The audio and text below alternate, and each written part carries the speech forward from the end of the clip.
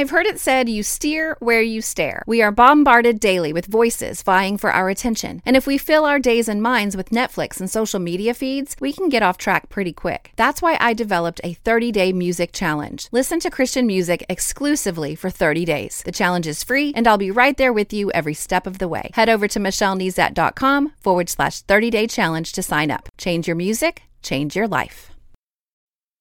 You're listening to More Than a Song, episode 435.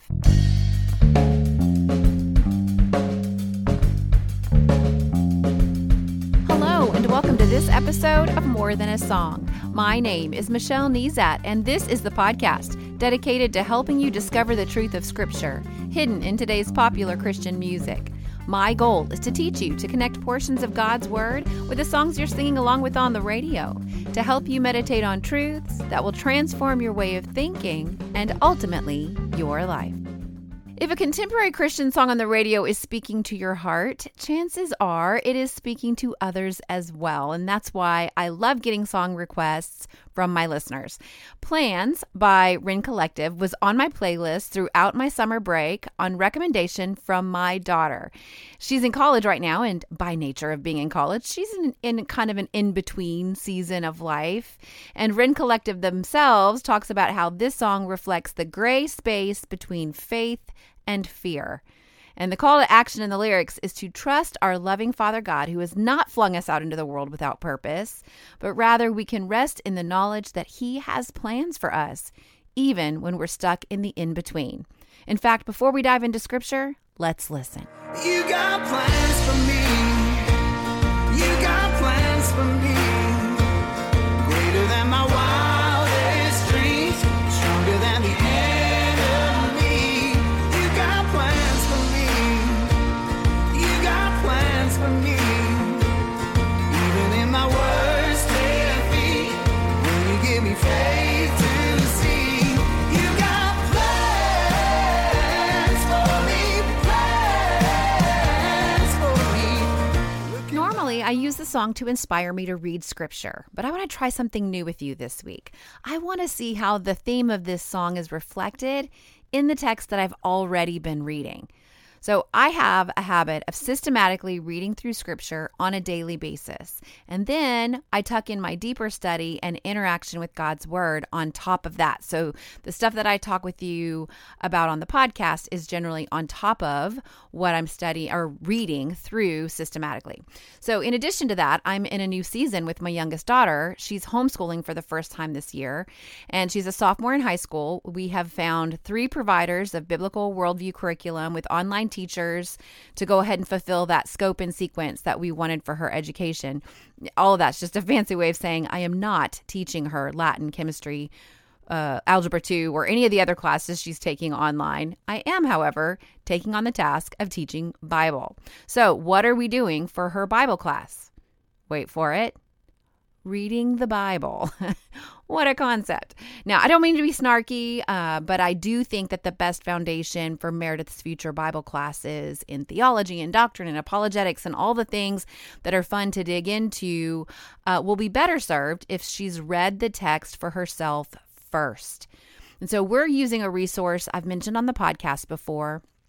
We are using a reader's Bible by Tyndale called the Immerse Bible Series. And we're reading through Messiah, which is the entire New Testament. And Immerse takes out the chapter and verse notations and formats the text in a way that looks and feels more like a novel than a reference book. Because if you've ever picked up your Bible and looked at the chapters and the verses and all that, it just kind of feels more like a reference book in comparison to a reader's Bible like this. And they've even rearranged the order of the books in the New Testament for various reasons. I'll go ahead and link to the article where they explain all of that. But all that to say, that means that Messiah starts out with Luke and Acts. So instead of reading Matthew first, you dive into Luke and Acts together because it's written by the same person to the same person. So it's kind of like a part 1 and a part 2 written by Luke to Theophilus.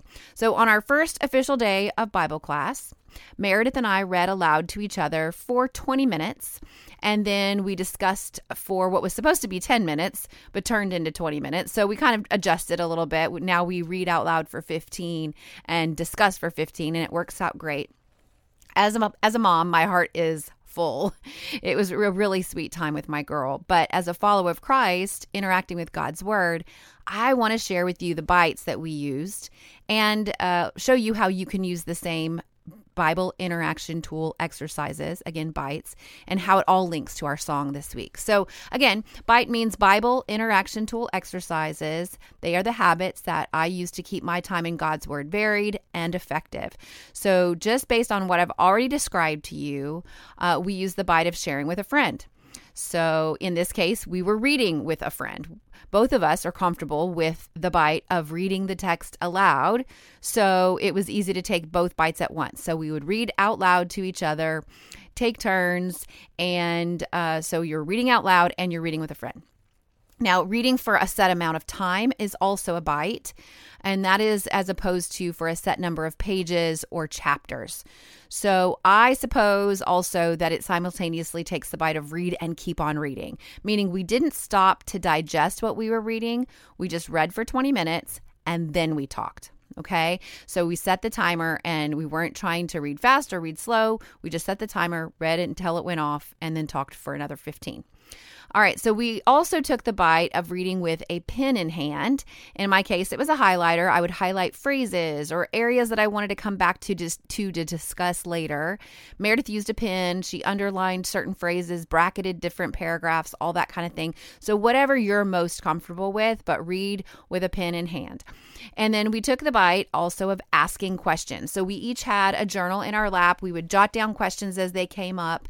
More on that in a minute, but asking questions of the text is a wonderful interaction tool. Don't be afraid to ask questions. So then we took the bite of sharing with a friend. I know I already said that, but we shared the experience of reading the text together, and then we shared our thoughts with one another. Again, with pen in hand, jotting down things in our respective notebooks. So as one person would say something or say, oh, I highlighted that, sometimes we'd go back and highlight it too, or we would write it down in a notebook or something like that. I have not had this much fun in a long time interacting with God's word. And you know what? I always think it's fun to interact with God's word, but this was just a whole new level. I'm going to give you one quick example, kind of a complimentary bonus, as it were. But in Luke chapter 1, Zechariah and Mary are both promised babies. And Zechariah asks a question of the angel Gabriel, and young Mary asks a question of the angel Gabriel. And on the surface, they both seem to be asking the same question. How can what you're telling me is going to happen actually happen? So Zechariah couldn't understand how two old people could get pregnant, and Mary couldn't figure out how a virgin could get pregnant. Makes sense, right? But their questions weren't quite the same because Zechariah got in trouble for his question and Mary got an explanation. And so Meredith and I talked about this a little bit, and she said this after examining the words for herself. Remember, she's 15 years old. She said, Mary is asking how God is working, and Zechariah seems to be asking, how can I know God will work? What a profound observation. Mary wants clarity, and Zechariah wants proof. Ponder that for a moment, my friend, in your questions to God right now, in your gray space between faith and fear, as Rend Collective talks about. Are you seeking clarity or proof? Because our song declares that we have proof, and this scripture implies that God will honor our request for clarity. So all of that sets the foundation for the fact that I'm already reading in an area of scripture. We're reading in Luke. And so now let's consider this idea of God's plans within the text I'm already reading. Now you can do the same. I don't know where you're reading right now, but see if you can identify the plans of God within the text. And if you're not reading anywhere right now, let this be your inspiration to pick up the book of Luke and read along with Meredith and I. So as I considered the first chapters of Luke, I identified 4 people or sets of people that God had plans for. And there are more, but I identified 4 for this conversation. We can get a partial understanding from the text itself, and I'll share some thoughts from elsewhere in Scripture to kind of flesh out my thoughts on all of this. But let's consider Zechariah and Elizabeth, Mary and Joseph, John, the son of Zechariah and Elizabeth, and he's eventually going to be known as John the Baptist, and then Jesus, the son of Mary and Joseph, also the son of God, the Messiah. Okay? So Luke chapter 1, verse 5 says this: When Herod was king of Judea, there was a Jewish priest named Zechariah. He was a member of the priestly order of Abijah, and his wife Elizabeth was also from the priestly line of Aaron. Zechariah and Elizabeth were righteous in God's eyes, careful to obey all of the Lord's commandments and regulations. They had no children because Elizabeth was unable to conceive, and they were both very old. So just from these few verses, we get a glimpse of part of God's plans thus far for Zechariah and Elizabeth. As a Jewish priest, Zechariah's purposes were set out in a God-ordained role that he was called to fulfill. So just by his heritage, he was going to be a priest, and the priest had a role to fulfill. You can also see a kink in the normal plans for a married woman, Elizabeth, children, specifically the lack of children in this marriage relationship. So at this point in their lives, they determined, I can imagine, that it was not in God's plan for them to have children. But as we'll see shortly, this was not going to remain the case. I love observing the detail that while they could not have children, which undoubtedly brought sorrow and public shame, because in those days, a barren woman was, quote unquote, obviously cursed by God. But despite all of this, they were careful to obey all of God's commandments and regulations, and they were considered righteous. It seems that though the plans of God for them seemed unfair or were painful, they did not let bitterness seep in and let it lead to disobedience. So lucky for us, we enter the story here in verse 11. While Zechariah was in the sanctuary, an angel of the Lord appeared to him, standing to the right of the incense altar. Zechariah was shaken and overwhelmed with fear when he saw him, but the angel said, "Don't be afraid, Zechariah. God has heard your prayer. Your wife Elizabeth will give you a son, and you are to name him John.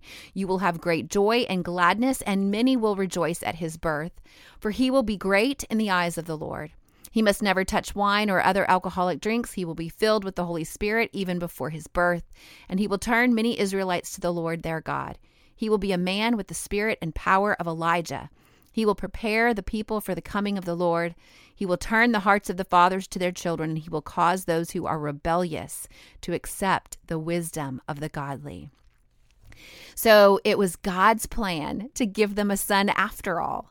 And though we've already talked about it because Zechariah's fear and doubt overrode his faith in that moment, he did have a bit of a consequence. So God's plan for Zechariah and Elizabeth was to bring them great joy and gladness in their old age through a son. And not just any son, a forerunner to the Messiah, which can only clearly be seen on the other side of all these in-between moments of God's great plans. Now, there's more to ponder, like it was God's plan for them to raise the forerunner of Christ. What was that like? It was God's plan for the community to rejoice with them. It was God's plan for Mary to visit Elizabeth that we'll read in a minute. She stayed for a while. So much to think about. I hope you'll do that on your own this week. Again, perhaps with a pen in hand. But let's move on to Mary and Joseph. Now, up until this point in Mary's young life, she was growing up in a Hebrew household. She's probably had many people under one roof. She was in a stage in her life where her family joined in to select the perfect husband for her. And in her mind, that God-ordained husband, through the approval of her family, was Joseph. Living an honorable life, giving glory to God, this was the pattern of Mary's life, and most likely her interpretation of God's plan for her. It was a good life. Based on Mary's response in God's word, it doesn't seem like she had these big dreams of grandeur, like, oh, good, this is exactly what I thought was going to happen. So let's just listen in verse 28 of chapter 1. Gabriel appeared to her and said, "Greetings, favored woman, the Lord is with you." Confused and disturbed, Mary tried to think what the angel could mean. "Don't be afraid, Mary," the angel told her, "for you have found favor with God. You will conceive and give birth to a son, and you will name him Jesus. He will be very great and will be called the Son of the Most High. The Lord God will give him the throne of his ancestor David, and he will reign over Israel forever. His kingdom will never end." So the plans of God for Mary were interpreted by her in this way, and we are able to read it in Scripture a little bit further down. She says, "Oh, how my soul praises the Lord, how my spirit rejoices in God my Savior. For he took notice of his lowly servant girl, and from now on all generations will call me blessed. For the Mighty One is holy, and he has done great things for me. He shows mercy from generation to generation to all who fear him. His mighty arm has done tremendous things. He has scattered the proud and haughty ones. He has brought down princes from their thrones and exalted the humble. He has filled the hungry with good things and sent their rich away with empty hands. He has helped his servant Israel and remembered to be merciful. For he made this promise to our ancestors, to Abraham and his children forever." Now, you could take the bite right here of making a list. I wrote down she rejoices, she feels blessed, she counts it as the mercy of God, and she believes his plans for her are great. But how will she feel when Joseph doesn't believe her? Or when she is an unwed mother in a culture that stones such women to death? You see, God's plans for Mary were both powerful and painful, hopeful and harrowing. God's plans were to bring forth a forerunner for Jesus, his own son, who would become the Savior of the world for all time. Use the same pattern we've been practicing to consider God's plans for John and God's plans for Jesus. I mean, I know that Jesus is God, but he was fully divine and fully human, and some things went well for him on earth and others didn't, all part of God's plan, even down to the fact that one of his closest friends would betray him. Scripture reveals even that was in God's plan. That hurts to think about. And God's plans for John included great renown and a significant place in history, but his commitment to truth, even toward the political elite, meant that his last days on earth were in a prison with an unfortunate demise. Matthew 14 gives you the nitty-gritty details if you're not aware of that story. God's plans for Jesus looked like 30 years of a normal Hebrew upbringing, 3 years of public ministry, again, betrayal by a close friend, and death on a cross. On any given day, God's plan may have seemed small. On the day that that piece of furniture was due, or that he was sanding some wood, or even in his public ministry where he was just eating and greeting and getting to know people. On another day, God's plans were too much to bear, as we saw in the Garden of Gethsemane. Much of this is shown in Scripture, but even the magnificently mundane days can be imagined by us because they are common to all men. So on a high level, we rejoice in God's plans for Zechariah and Elizabeth, Mary and Joseph, John and Jesus, because they directly affect us. You see, God's plans for them means our eternity is forever changed if we accept his free gift of salvation and surrender our lives to Christ. But the details of a surrendered life are not guaranteed to be pain-free. And I think we've proven that by the stories of these faithful ones in these first couple of chapters of Luke. I do believe that his plans for you include great joy, magnificent mercy, curious consequences in our times of unbelief, and bold blessings, just as we've uncovered in the text. Even so, I encourage you to respond to the call to action found in our song this week, to trust a God who has plans for us. And as the lyrics say, when I haven't seen the answer to my prayer, Lord, I still believe there's a miracle to spare. So what's next? Well, ponder the plans of God in the area of Scripture you are currently exploring. Just apply what we've been doing today to what you're already reading. Be brutally honest about the comforting nature of God's plans and the unpleasant aspects of God's plans for us, all while surrendering in trust to him. And if you aren't reading anywhere in particular at the moment, go ahead and pick up Luke. Read and keep on reading. And might you consider reading with a friend? I highly recommend it. And then while you're in God's Word this week, let me know how you're doing. Email me, michelle@michellenezat.com. You can hop on Twitter or Instagram @MichelleNezat. My public Facebook page is Michelle L. Nezat. And let's talk about what you're learning. Now, More Than a Song is a proud member of the NRT Podcast Network. You can check out other podcasts in the network and Christian music resources at newreleasetoday.org. Now, I would be honored if you followed the podcast wherever you listen to podcasts so that you never miss an episode. But if you sign up on my website, michellenezat.com, I'm able to email you once a week with the show notes, with all the scriptures I use, and links to resources that I used in my personal study, even if I didn't mention it on the podcast. Now, my featured free resource this week for new subscribers is my 30-day music challenge, which is to listen exclusively to Christian music for 30 days. I walk you through it with a 1-minute video every day. It's free. So head over to michellenezat.com/30-day challenge to take the challenge. Change your music, change your life. With that in mind, I want to thank my newest subscribers who've subscribed recently, like Gail from Washington, Marianne from Colorado, Marlise from Nebraska, and Ron from Nebraska. Welcome. Now, don't forget, you can listen to the podcast directly on my website at michellenezat.com through iTunes or the Apple Podcast app. You can follow on Spotify or through Stitcher Radio or your podcast listening app of choice. And if you haven't left a review yet, can you please do that today by heading over to lovethepodcast.com/more-than-a-song. Just like Jesus Radio Girl did when she wrote, "I've been looking for something like this. Time well spent mining God's word with Michelle. She is wise and comes across as warm and welcoming." Well, that's so nice of you to say. Thanks for taking the time to post a review. Well, that's it for this episode of More Than a Song. Next week, I will be featuring Time and Time Again by Local Sound to dive into scripture. If you liked this episode, however, would you mind sharing it with others? I've made it really easy. With just one click, you can share via Facebook, Twitter, or email. Just head over to michellenezat.com/435. While you're there, I'd love to hear from you. Click on comment to join the conversation. Until next time, take time to meditate on God's word and consider his ways.